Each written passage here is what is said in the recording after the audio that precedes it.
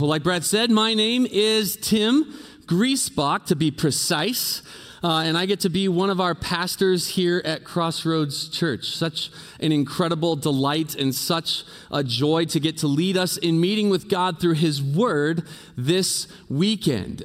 You are joining us as we are in season 3 of our series going through the book of Luke. Luke has got a lot of chapters, and a lot of them are long chapters. So many beautiful stories of Jesus interacting with people, of Jesus teaching incredible things, of Jesus eventually going to the cross and then rising from the dead. And so we're taking it kind of slow. I don't even know how many seasons total it's going to take us to get through it, but we've kind of been putting other things in between here and there. But this week, we get to interact with this man, this Jesus of Nazareth, in Luke chapter 8, as he interacts with two specific individuals. But for these individuals, their story started way before this day that they encountered Jesus. Their stories really started 12 years before that. See, our two main characters that we get to look at this weekend are Jairus, who is a leader within the synagogue. 12 years ago from this day, he had an incredible experience. He and his wife had a baby. It was a baby girl, and there, for the first time, he held this little child in his arms, and he thought, wow, what an incredible experience is this? Just imagine the hopes and the dreams that he must have had for this little girl. What would she be like as she grew up? What kinds of things would she love to do? Would she be a singer, or would she be some other kind of artist, or like what would she really love in life? What things would she struggle with, right? Where she needs mom and dad to help. And would she get married to someone? Maybe she would have some kids. That means that Jairus would have grandkids. And, like all of those hopes and dreams started 12 years before this day, as he's holding this little baby girl for the first time, thinking, wow, the future just feels limitless. But in the same city, in a different part of town, the story was a little bit different for a woman. We don't even get her name. We just see here that about 12 years before this encounter with Jesus, she realized that something wasn't right. There was something going on in her body. It was broken. And this brokenness wasn't going away. And it was keeping her from being able to interact with the people in her life, and keeping her from being able to go to the synagogue and learn and worship with the rest of the Jews. And the thing that these two different people have in common is that one day they encounter Jesus. Now, up to this point, we've seen that Jesus has done incredible things. Miracles that you're just like, wow, this is just stunning. Healings. And then we've heard him teach things that we think like, how does someone, it would make the people think maybe this isn't just a guy. Maybe there's something more going on here. Could this be the Messiah? Could this be the Savior that was promised to bring restoration to all of creation, to bring healing? Let's turn to Luke chapter 8 together and see what happens as these two people interact with Jesus. Starting in verse 40, it says, "Now when Jesus returned, the crowd welcomed him, for they were all waiting for him. And there came a man named Jairus, who was a ruler of the synagogue. And falling at Jesus' feet, he implored him to come to his house, for he had an only daughter, about 12 years of age, and she was dying. And as Jesus went, the people pressed around him. And there was a woman who had had a discharge of blood for 12 years. And though she had spent all her living on physicians, she could not be healed by anyone." These people, both of these individuals, came from very different backgrounds. Right? We see here that Jairus is probably very well respected. He's a ruler within the synagogue. As he shows up and falls before Jesus' feet, the people probably recognize him. They go, oh, there's that guy. We like that guy. We know his family. We know his daughter. Oh man, I wonder what Jesus is going to do, they probably thought. Of course, Jesus is going to heal her, right? Like, of any of the people here to make a request, like, you should honor his request. This is the one, Jairus. But on the other hand, you've got this woman who, as a result of her medical condition, would have been considered ceremonially unclean indefinitely until the situation would have gotten resolved. Which is like, on one level, a chronic illness, and on a deeper level, this weird thing that kind of gets in your way to interact with the worship of your God. And on another level, it eventually just kind of creates this distance between you and others relationally. These two people are about to interact with Jesus and experience him in a powerful way. And I really want to focus in on the woman for just a few minutes, because I think some of us can probably relate to some of what she had experienced. That she had this illness for so long that eventually people would have started treating her a little bit differently. If you've had any kind of chronic illness, or someone that you love has had a chronic illness in your life, surely you've noticed this. If you know me and my story at all, you know that my beautiful, brilliant, stinking awesome wife, Christy Griesbach, has struggled with some physical illness for lots of years. I mean, there were symptoms and stuff even before we got together it was 11 years this last week that we've been married, which is super excited. We get to celebrate it at the Springs. Yeah, woo, woo, woo, woo, woo. But like even before then, she's dealt with some physical stuff, and it's been really challenging and confusing and scary. We've gone to doctors and gotten tests, and the doctors come back and say, yeah, we don't really know what's wrong. And she goes, I know that something's wrong. I'm fatigued. I don't have the focus that I normally would have. Something is clearly wrong. And so, looking for different doctors. Finally, by the grace of God, I believe, we were able to find this great doctor out in Longmont. And so we're interacting with him, and I remember sitting in a meeting with him and Christy, and he's telling us, showing us graphs and diagrams, saying, okay, this is like her spine, and it's not actually straight, and this is going to cause problems like this. And then he used the phrase, stage 2 kidney disease. And I remember Christy and I just kind of looked at each other like, what? That sounds awfully serious. I don't actually know anything about that, but I know you want your kidneys. And as we went through the process, and are still kind of in the process of seeking out, what does it mean for her to experience physical healing? It's been hard for me to watch at times how this has become at times, not often for herself, but very often in the eyes of other people, kind of the identifying mark for her.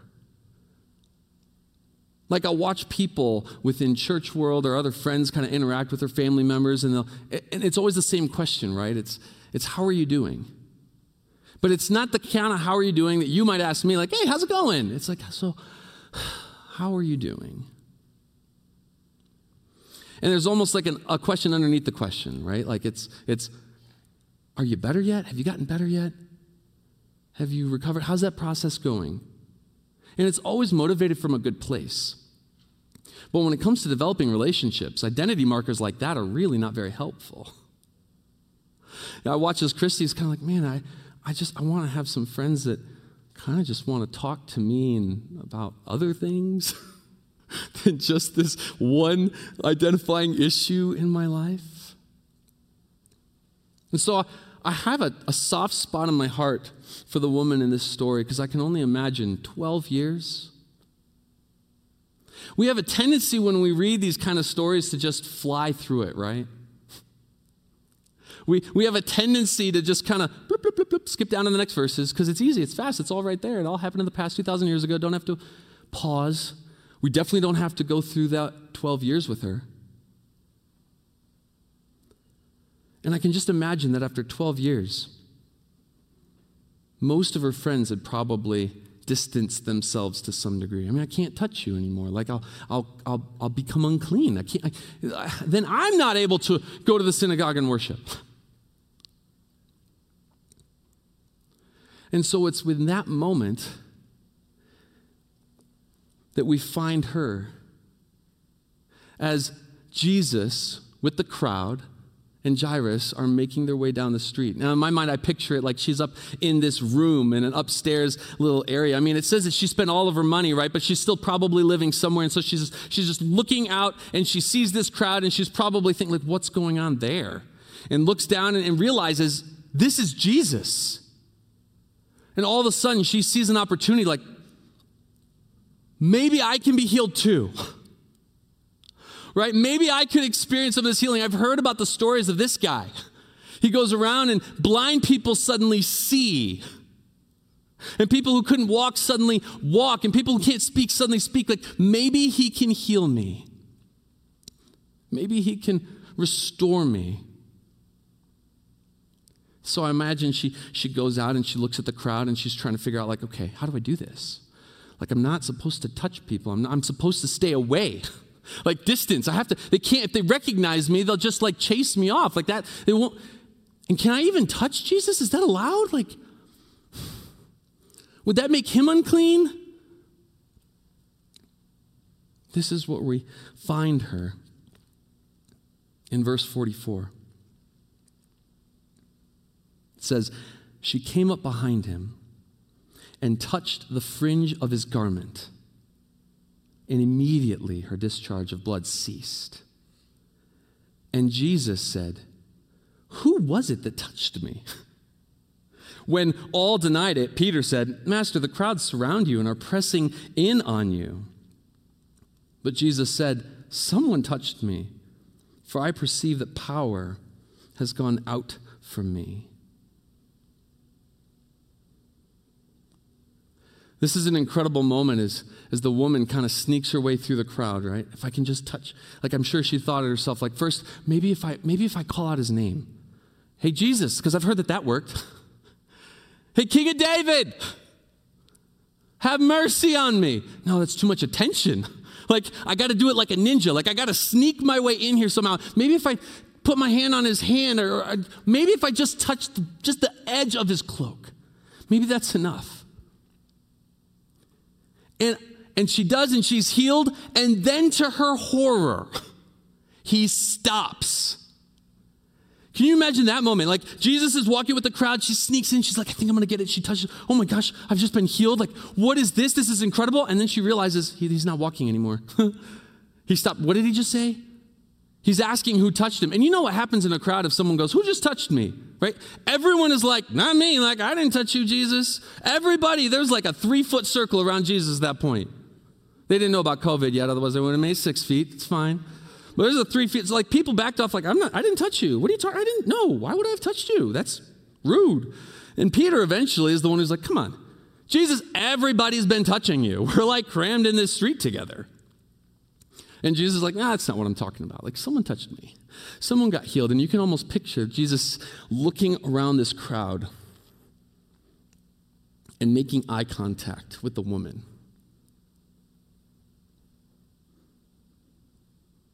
And suddenly she realizes there's nowhere to hide. Everyone's going to know what just happened. How's that going to go? Last time she interacted with people, when was the last time she touched someone? And on top of that, you've got this frantic dad, Jairus, who is like, okay, I got Jesus. Like my wife said, if you just get Jesus, and she's right, she's always right. So I got Jesus, and I'm bringing Jesus to the house. And then he turns back, right? Because he's probably like 10 feet out in front of everybody. You know, he turns back and they're stopped. He's like, what are you doing?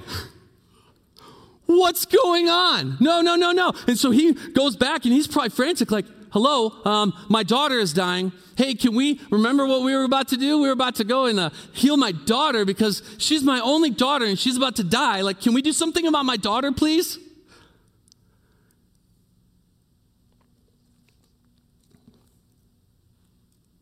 And with all of this tension happening, we pick it up in verse 47.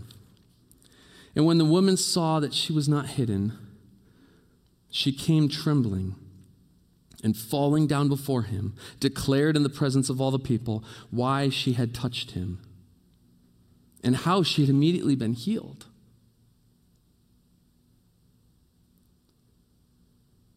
What are they going to say? For 12 years, it's been the same thing, right? It's like, you got to go back home. Let us know when you find a doctor that did something. And you've got Jairus over here screaming over and over, my daughter, please, we got to go. We got to get to my daughter. And the crowd's probably getting a little anxious too, because they're like, wait a second, we know who you are. What did you just do? Did you just touch? You just touched Jesus. Again, what does that even mean? Is this okay? We're supposed to go and heal Jairus' daughter. And what does Jesus say to her in this moment? Verse 48. And he said to her, daughter, your faith has made you well.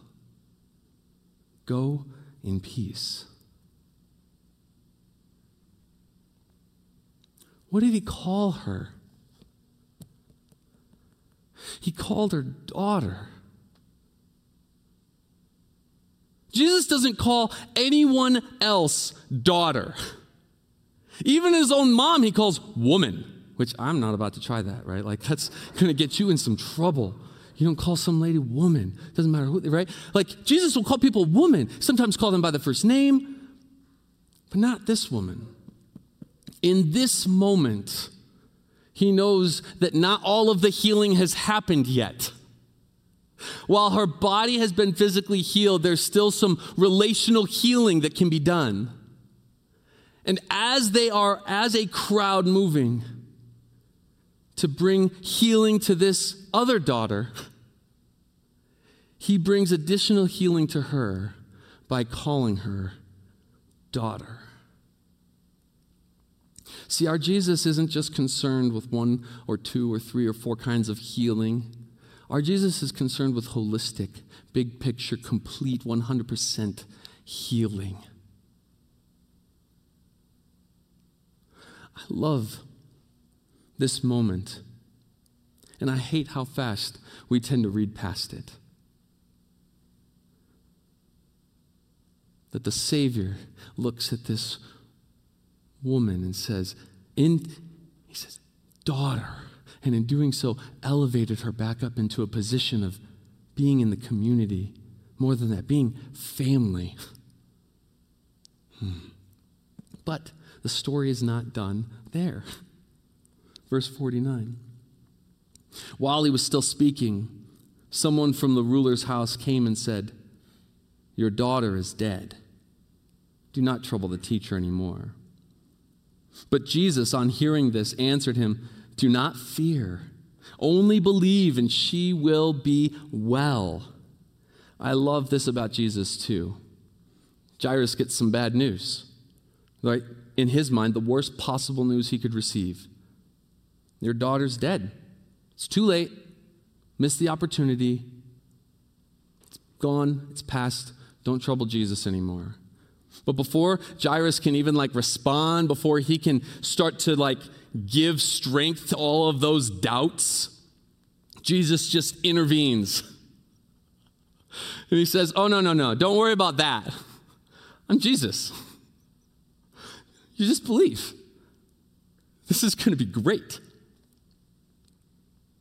Verse 51, and when he came to the house, he allowed no one to enter with him except Peter and John and James and the father and the mother of the child.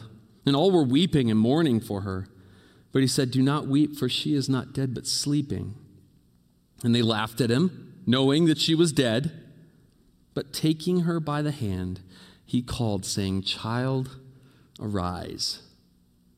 And her spirit returned, and she got up at once. And he directed that something should be given her to eat. And her parents were amazed, but he charged them to tell no one what had happened.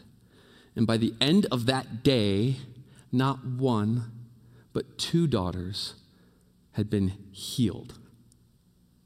Beautifully and powerfully by Jesus, the Son of God. And so what does this story from 2,000 years ago have to do with us today? right? I mean, it can be a little inspiring. I know when I read it on some level, I have a desire to just be more compassionate, but that can't just be it, right? What does it have to do with us today? I think on a real level, every single one of us is in need of some sort of healing. Because I think every single one of us has various degrees of brokenness within us. Some of this brokenness is like a brokenness of heart. Like I know in this season, there's probably a lot of us that have just experienced despair, hopelessness, depression, right? Like we're just weighed down. It just feels like we're totally emptied and pressed down. We got nothing left. Like we're broken in that way. And for other people, it's a brokenness of our bodies. Like I'm sick. For some of us, it's years of carrying sickness and trying to deal with it and cope with it and all the different ways that affects our mind, all the ways that it affects our interaction with the people around us. And then lastly, there's probably some of us that are broken in terms of our relationships, right? Where there's people that we used to be close to, family members or friends, and we've allowed stuff to get in the way and to separate us in unhelpful, kind of unreasonable ways, and we see that there's this brokenness. So for all of us today, I think all of us need at least some degree of healing. And so my question for you is, where are you going to find healing? The world will tell you a whole bunch of different places to go. There's a whole myriad of options when you're trying to find healing in this world. You can go to doctors and you can go to psychologists and you can go to the media and to magazines. You can go to all kinds of different avenues to try to find it. You can also self-medicate, right? Although we know that almost always ends up in this self-destructive type of tendency and lifestyle. Alcohol and drugs and pornography are the classic examples, but there are other ways of self-medicating that are hurtful. Sometimes we just try to get by distracting ourselves. We'll turn on another episode of The Good Place or something, right? Just something to get us to the next day so that we have spent a few hours less thinking about our brokenness. But I want to invite you today to take your brokenness to Jesus with the same level of desperation as these two people, as the woman and as Jairus. In their world, they recognized there is no one else that could possibly bring healing into their situation.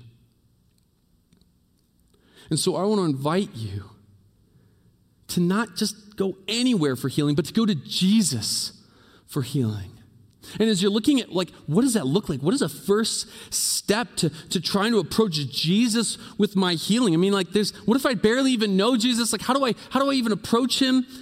I want to make it really simple for you. I want to invite you this week to find someone in your life that you trust, some close friend that you trust, and have a conversation with them about what healing might look like for you. Have that conversation, whether over some food or coffee or tea or whatever, and begin to talk together about what does it mean to go to Jesus, to find that healing. Like, what areas of your life are in need of him intervening and bringing his healing power? Because what I see in this passage is that he loves to bring healing to people. He's not stopped even when it comes to death. And we know that I'm not so foolish as to think like, all you got to do is believe really hard and then you'll get done with whatever your problem is, right? Whatever your healing is. Like, that's not what I'm saying. I absolutely know that Jesus sometimes will withhold healing for a season. Right? I know this. And I also at the same time know that God didn't withhold his own son, but gave him up for us all. And so as a result of that, like, what good thing is he going to withhold from us? If God gave us Jesus, the treasure to have in all of the universe, like, it's not like he's going to give us Jesus and then withhold all these other little good things. So I can know for me, like, okay, Jesus says, I'm coming to you for healing. Like, I'm coming to you with a humble heart. I'm coming to you saying, I need to be healed. And whenever you want, Because I know that if it's not at this moment, that you are not being cruel, but that you have good plans for me. That this isn't just an accident, and you're not being capricious in your miracles or lack of miracles, that you are intentional. And that you are bringing me into something. And so, Lord, use this season for whatever it is that you've got planned, but know that my heart and my hope is set on you. That I'm not going to go anywhere else for my healing, that it's just going to be to you for my healing. That we go to him with that kind of an attitude. And knowing and remembering that if we're in Christ, we come not as strangers, not as outcasts, not as enemies, but as little kids, as sons and as daughters. We come before the King and we say, please. We lift up our hands to him, right? Like a little kid does with their parent. They say, please. And he looks at us and he say, oh, my son, oh, my daughter.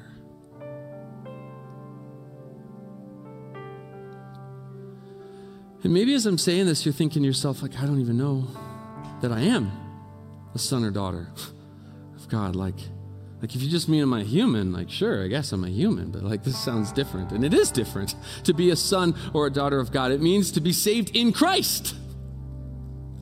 It means to be adopted into the family by means of Christ. It means recognizing that you are broken, and that part of that brokenness involves working against God's plans, against his desires, against his intentions. But it also means recognizing that he did something to bridge that gap. That when we couldn't possibly fix our own situation, when we couldn't bring about healing in ourselves, he did the unthinkable. He took on human flesh. Jesus Christ, Son of God, came, lived, and died on the cross in order that we might be saved and then raised to life again to prove it was real. It means putting your trust in that truth, in that reality, and receiving the forgiveness that God has for you in his Son. And so whether it's for the first time that you want to do that, or you just want to remember this for like the 10 millionth time, I want to close in prayer and invite you into remembering the significance that we are his sons, that we are his daughters, and that he loves us, that he really, really loves us. He really wants to bring healing into our lives. He's right there. It's like we can almost see him out the window. Like he's walking by. The opportunity is now to just take hold of him in faith. So, Father, we do pray that you would help us. If we are already yours, will you help us to remember that? Help us to remember the significance of being your son or your daughter. To know that we can come to you. To know that you don't get tired of hearing us come to you. Knowing that you are for us, that you love us, and that you are able to heal. Lord, would you help us to remember? Would you help us to come to you? Lord, and I pray for those who don't yet know you but want to know you. Lord, will you speak to them right now? With your very spirit in their hearts, will you speak to them? Will you call out to them? Will you awaken them? Will you open their eyes to see you for who you really are? Will you let them put faith and trust in you to believe that it's true? That we have forgiveness through the blood shed of Jesus and new life alongside his new life. Lord, would you do it and call them to become your sons and your daughters? Lord, we're desperate for you to do this work. Oh, and we're so thankful that we know that you are the kind of God who delights to bring healing. So bring it, Father. We pray this all in the name of your Son, Jesus. Amen.